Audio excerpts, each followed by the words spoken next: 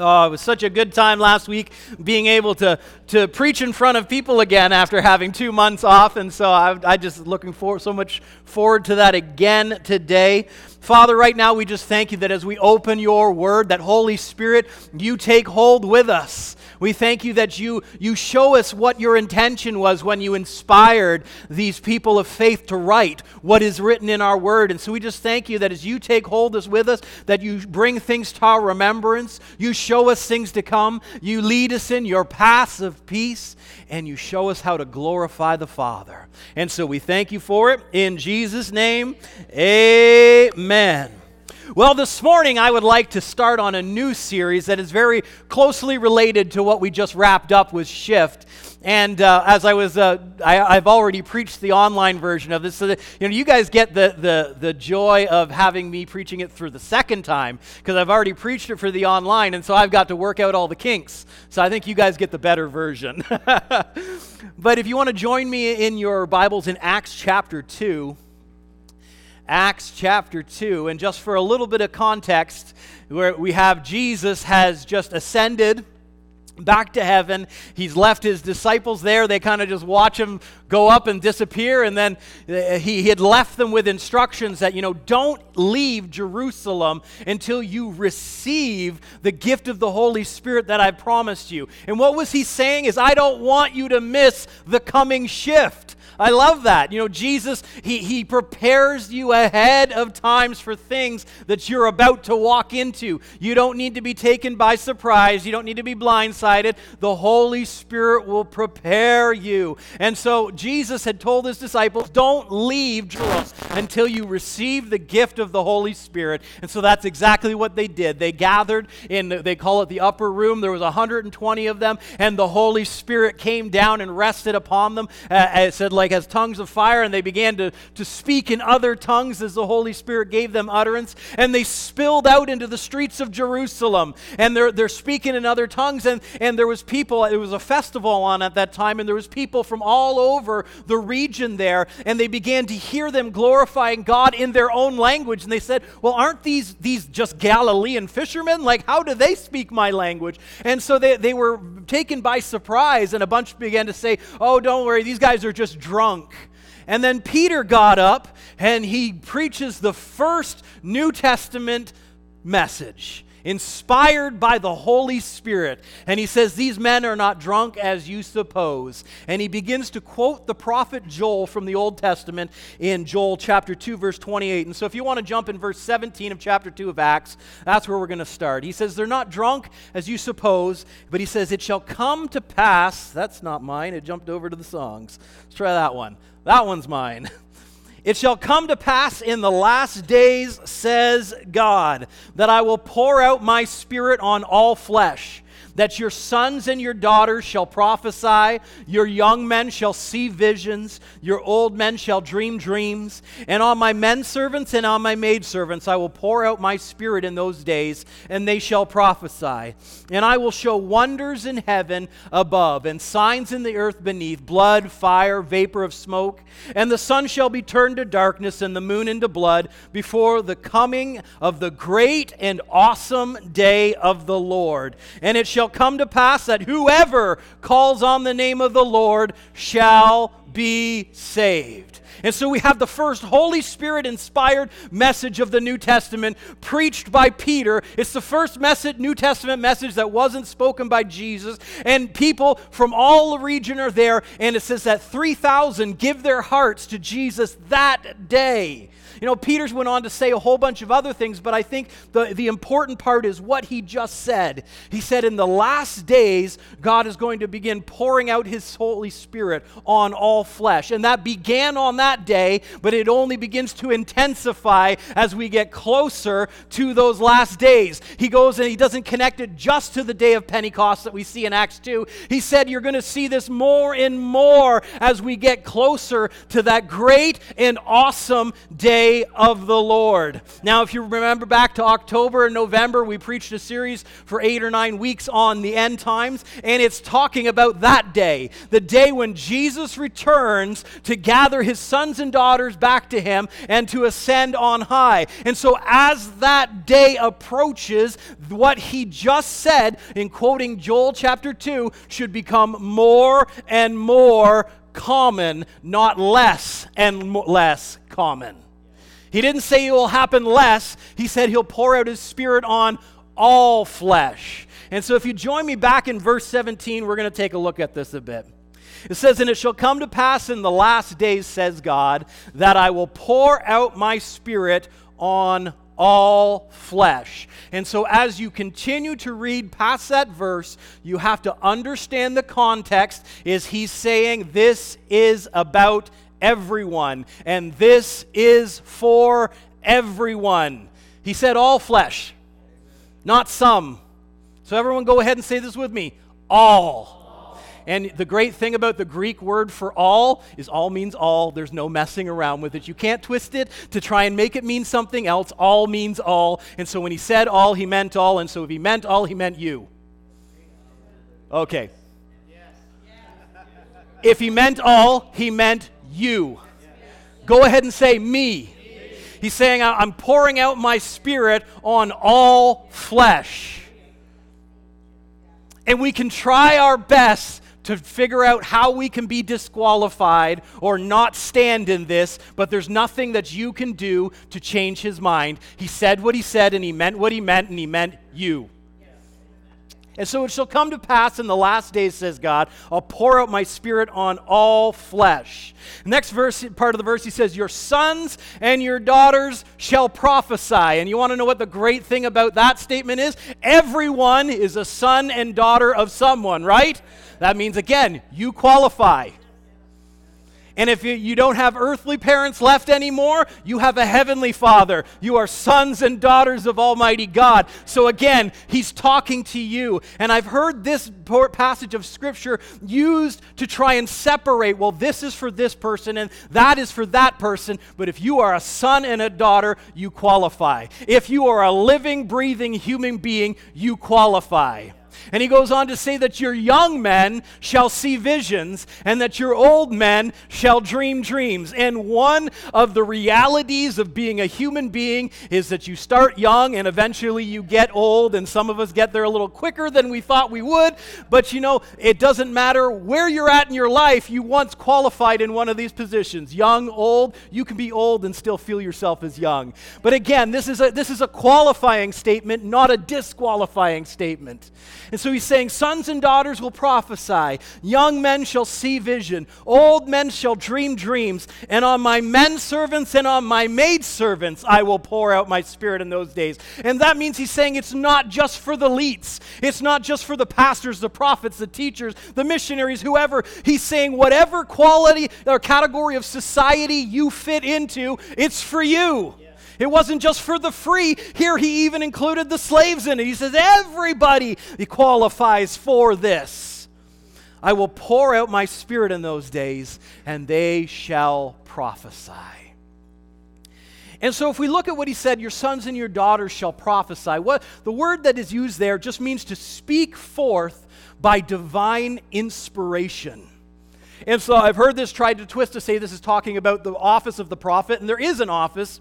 God gave gifts unto men, pastors and prophets, teachers, evangelists, but that's not what he's talking about. You can be divinely inspired by the Holy Spirit for the moment or the day that you are living in. You can speak forth from the Holy Spirit on the inside and see change. And so he said, your sons and your daughters will prophesy. And then he said, your young men will have visions. And the word vision that he said there is the act of seeing. Now, we have to understand that this is not sight. This is not you looking at me right now and me looking at you with all of your eyeballs back and forth. That's not what he's talking. That's the Greek word horao, which he's not using here. When he's talking about the act of seeing, it's the ability to look at the situation and know what you need to do and the pathway through. And so many of us look without looking. We walk into situations and we use our words and go before us and we say, I just don't know what I'm going to do. I just don't know how I'm going to get out of this. But the Holy Spirit on the inside of you will give you vision. He will give you sight so that you know exactly what you need to do. So you need to let your words line up with that. When you feel like you don't know what to do, why don't you just substitute it and say, God, I'm just so glad I know what to do right now. I know that I hear your voice clearly. I see the path clearly. It doesn't matter if everybody else gets it wrong. I know, Holy Spirit, by you, I will get it right. And so when he's talking about vision, he's talking about the act of being able to see where you're going and how to get there. And he said, your old men will dream dreams. And that's the word, to dream divinely suggested dreams. And the thing about this word is he's not talking about the dreams you have when you sleep. It's the dreams that get planted in your heart. And if we want to put a differentiation between what vision and dreams are, to dream is to be able to see the destination. To have a vision is to know how to get there. And so this morning, I want to start a new series for you called Dream On. Dream on, dream on. I couldn't resist. I just had to. Turn it up, Adam, they said.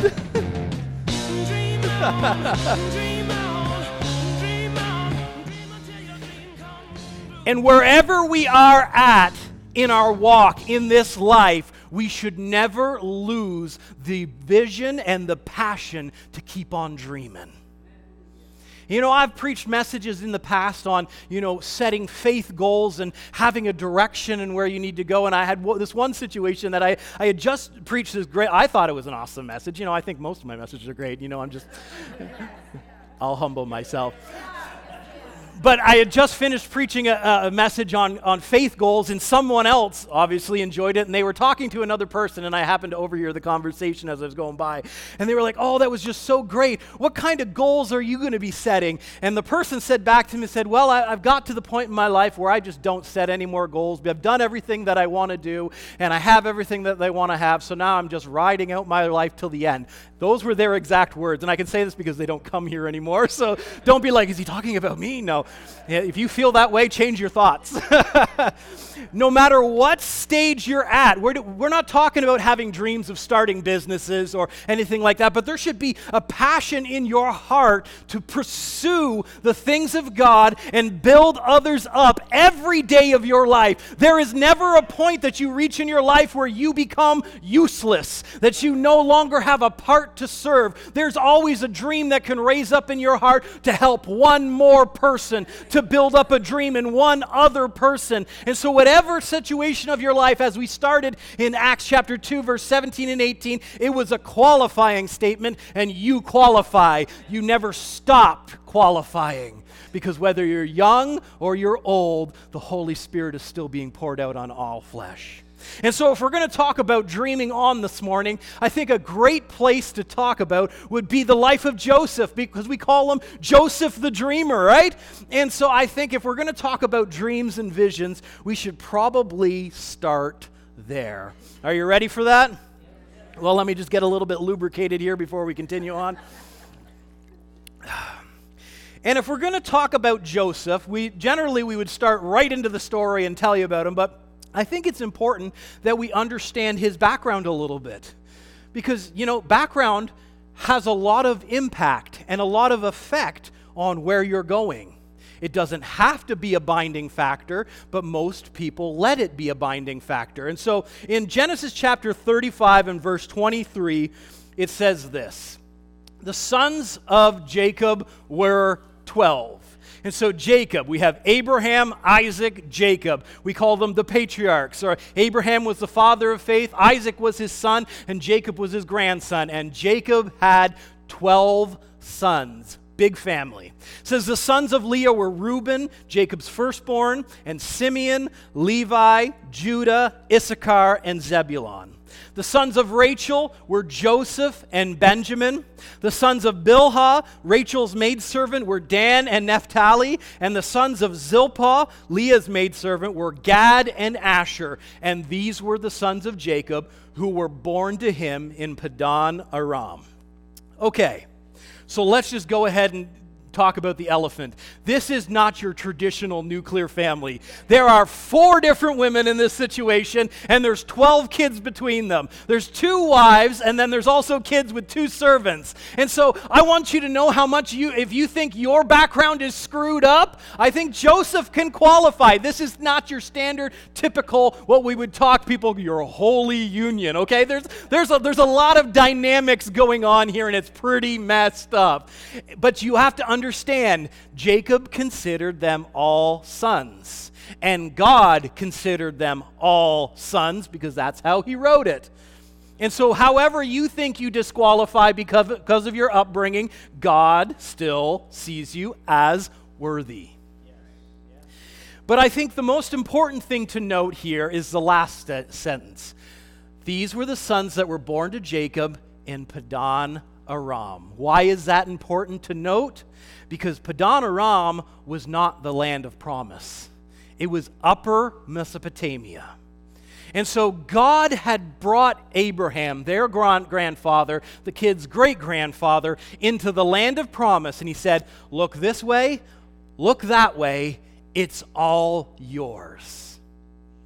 Isaac lived in the land, and then Jacob didn't. And so there was a vision that God had planted for this family that these children did not grow up in. And that's important to know. It's not like this has become, the promise that God has made to him is a staple that everyone talks about. It's like, oh, this is the land that God has given us. No, they're not even in the land. And so these children did not grow up in the land. They didn't grow up in the vision. They didn't grow up in the dream. They didn't grow up in the promise. And why do we point that out? Because we often look to why we can't because of where we came. Just because you didn't start there doesn't mean you can't end there. Just because you're not there now doesn't mean you can't walk into it today and tomorrow. And so where you came from doesn't have to affect why you qualify. Because they weren't born in the promise doesn't mean they can't move into the promise. And just because your family grew up one way doesn't mean you can't walk in the fullness of what God has promised you today. Your where doesn't have to affect your why. And as we were talking about in our series with Shift last week, shift number 6 was that we need to selectively edit our past so that we only include what God has said. And so if your past is saying you don't qualify, go ahead and disconnect yourself from it and look to the future that God has said. Don't let that be a shackle to stay here. Cut it off and move forward. And so just because the children weren't born in the promise doesn't mean that they didn't qualify. But it also tells us something interesting. That people of vision don't always pass on the vision. And we can see this in a natural sense. Someone comes from nothing. They build up an empire in, say, the business world. They work their life to create this thing, only to pass it on to their children to watch it crumble away because the children never had the vision for it. And so vision, just because you have it, doesn't mean that your children will have it naturally. This is something that needs to be taught. This is something that needs to be trained, that we all have the ability to look and to see and to move forward. And so people of vision don't always pass on the vision. Because in this family, we had Abraham, the father of many nations, that God planted the vision in his heart, right? He had to change his name to Abraham so that the guy who had no kids would keep saying, I'm the father of many nations. How can you have nations come out of you when you don't have any kids? He changed the vision. But what happened with the next generation? Isaac lived there. But if we look at how Isaac ended his life, he ended his life symbolically blind and easily deceived. And I don't think things are just written for no reason when it comes to the Bible. It was not just that he was physically blind, he was no longer pursuing the promise. And God wants you to have sight. He wants you to have a vision for the future.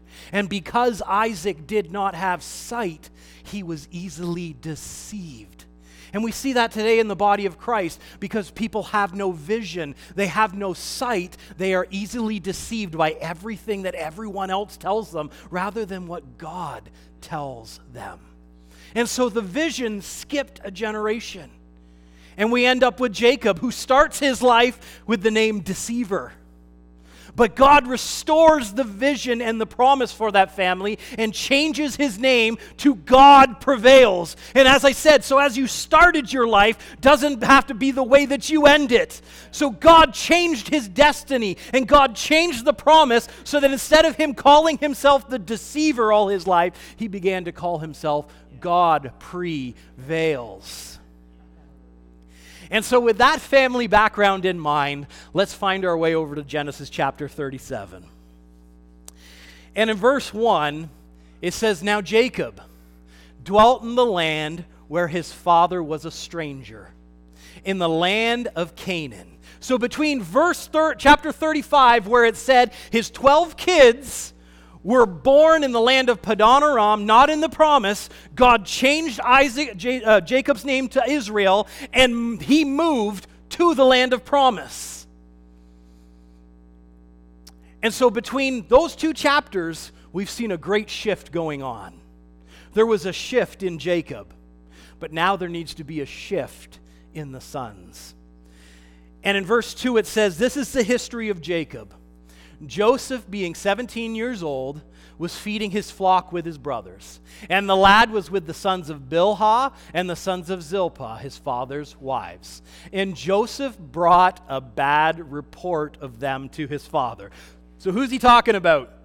Joseph has some issues with Dan and Naphtali and Gad and Asher.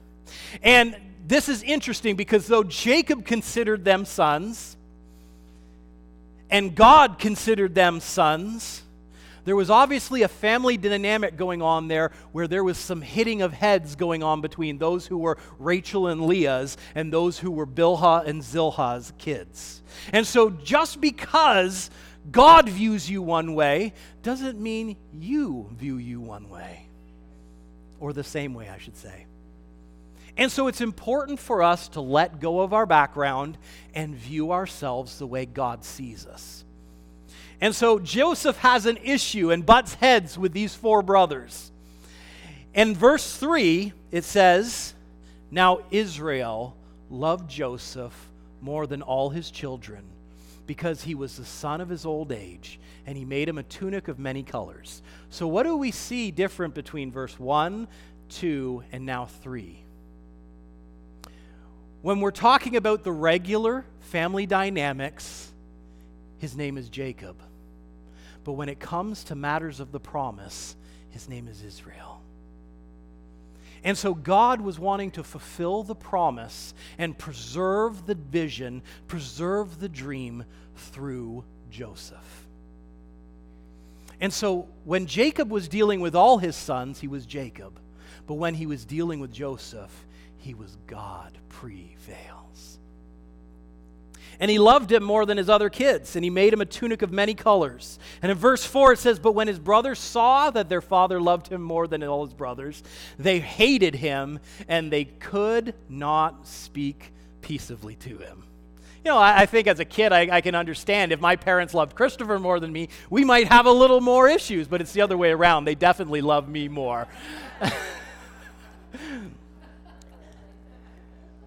But when his brothers saw the vision at work in Joseph, when they saw the promise at work in Joseph, it says they hated him and they could not speak peaceably to him. Now it's interesting, the word that we read in our English as could not, it means in the Hebrew that they would not endure. And the Thayer's Greek lexicon or Hebrew lexicon for it says they would not contain or sustain. So it's not that they couldn't speak peaceably to him and that they couldn't make space for him, they wouldn't make space for him. And why is this important to know? Because two things will happen when you get around people of dreams and visions. Number one, you will be forced to upgrade your own vision. Or number two, you will attempt to tear down the visions of others. And we see this so clearly at work in so many situations around the world. When people lack vision, you either attach yourself to it or you try to destroy it, because people don't like momentum when they want to stay where they are. And so it begins to aggravate you on the inside, so you either have to be like, fine, I'll get off my butt and I'll start moving too, or you say, no, let's kill him. And we know where the story goes, right? Because that's what the brothers chose. Rather than upgrade their vision, they tore down his. But God was at work in the vision. God was at work in the promise, in spite of what they felt on the inside. And so it says they hated him and they could not speak peaceably to him. So in verse 5, it just makes it even worse that Joseph had a dream. And he told it to his brothers, and they hated him even more. And this is where you got to guard the dream, and you got to guard the vision, and have a little bit of perspective to look around at who's moving and who's going to support this. And as the Bible says, don't cast your pearls before swine. Be selective about who you share what with. Encourage everyone, but guard the vision and guard the dream. It's between you and God, and you don't need their approval to walk forward into what God has promised you. Amen? And so Joseph had a dream, and he told it to his brothers, and they hated him even more. And you think that's where he should have left it. But verse 6, he said to them, come on, guys, please hear the dream which I have dreamed. It kind of sounds a little bit like my brother Jonathan. It's like he never knew when to stop pushing the buttons, and it usually got him beat up by his brothers. And so Joseph should have known when to let go and to let off. But he pushed it even further, and he says, come on, guys, please hear the dream in which I've dreamed. And there we were, binding sheaves in the field, and behold, my sheaf arose and stood upright. But indeed, your sheaves stood all around and bowed down to my sheaf. Now you can just see why a younger brother would want to share this dream. Christian knows exactly what I'm talking about. And so he pushes this, and this is his brother's response. His brothers said to him, shall you indeed reign over us? Or shall you indeed have dominion over us? Now, on face value, it looks like they asked the same question twice, but there's a very important distinction. When they asked, shall you indeed reign over us? What they really said to him was, are we going to make you the boss? Are we going to make you the king and serve it? Or shall you have dominion? In order to exert dominion means, are you going to force this to happen, Joseph? Which what they were saying is, do you want to fight us for it? Are we going to just say, yes, you be the boss, Joseph, or do you want to fight us? And that's exactly the route that Joseph was pushing when he was pushing their buttons. He was about to get the beating of a lifetime. And it says, so they hated him even more for his dreams and for his words. Guard the dream, guard the vision. In verse 9 it says, then he dreamed still another dream. And he told it to his brothers. And he said, look, I've dreamed another dream. You think he would have learned the first time. And at this time, the sun and the moon and the 11 stars bowed down to me. So first he tells it to his brothers, and then it says in the next verse, and then he told it to his father and his brothers. So the brothers had to hear it twice. And his father rebuked him. Now, interesting. Israel, or Jacob, however you want to call him, had the same opportunity as the brothers. You can either upgrade your own vision, or you can tear down the other vision. And so Jacob's first response when met with a greater vision than his own is to rebuke Joseph. And he says, what is this dream you've dreamed? Shall your mother and your brothers indeed come and bow down to the earth before you?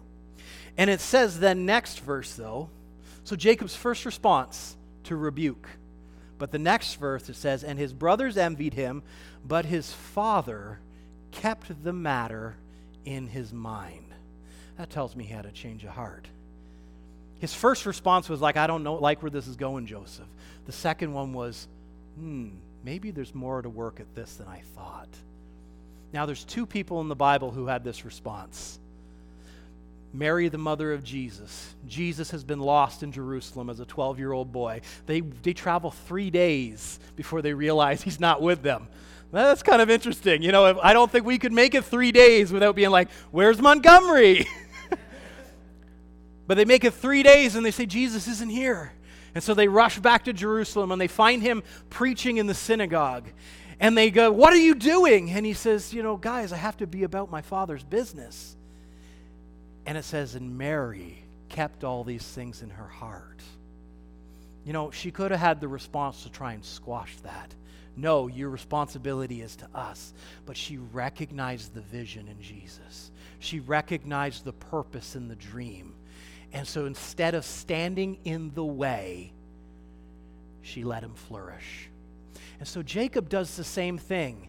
His brothers envied him, but his father kept the matter in his heart. Learn to recognize when a dream is at work in someone else and make space for them to flourish. Give opportunity to build them up. But it says his brothers envied him. Now this is interesting because all the other ones was they said they hated him. But now at this point they envied him. And I think it's because of Jacob's response. Jacob's original response was, no, this won't stand. And then it was, no, let's make space for this. And so his brothers began to look and see what Joseph was going through was valuable. And that word envy is interesting. It means to desire to have a quality, a possession, or other desirable attribute belonging to someone else. So the reason why they were trying to tear down Joseph is because they wanted what he had. But you don't need to tear down someone else's vision to make yours grow. And so don't look at the dreams of others and wish they were yours. Look inward, plant, and stir up the seeds of change. I don't know what the dreams are that God has spoken to you in the past. I don't know what he's stirring in your heart, but I do know that the season we are walking into, he wants you to stir it up once again. He wants you to start believing that it'll come to pass. He wants you to let you have your vision increase and your dreams grow. Because as we said in Acts chapter 2, verse 17, it shall come to pass in the last days, says God, that I will pour out my spirit on all flesh.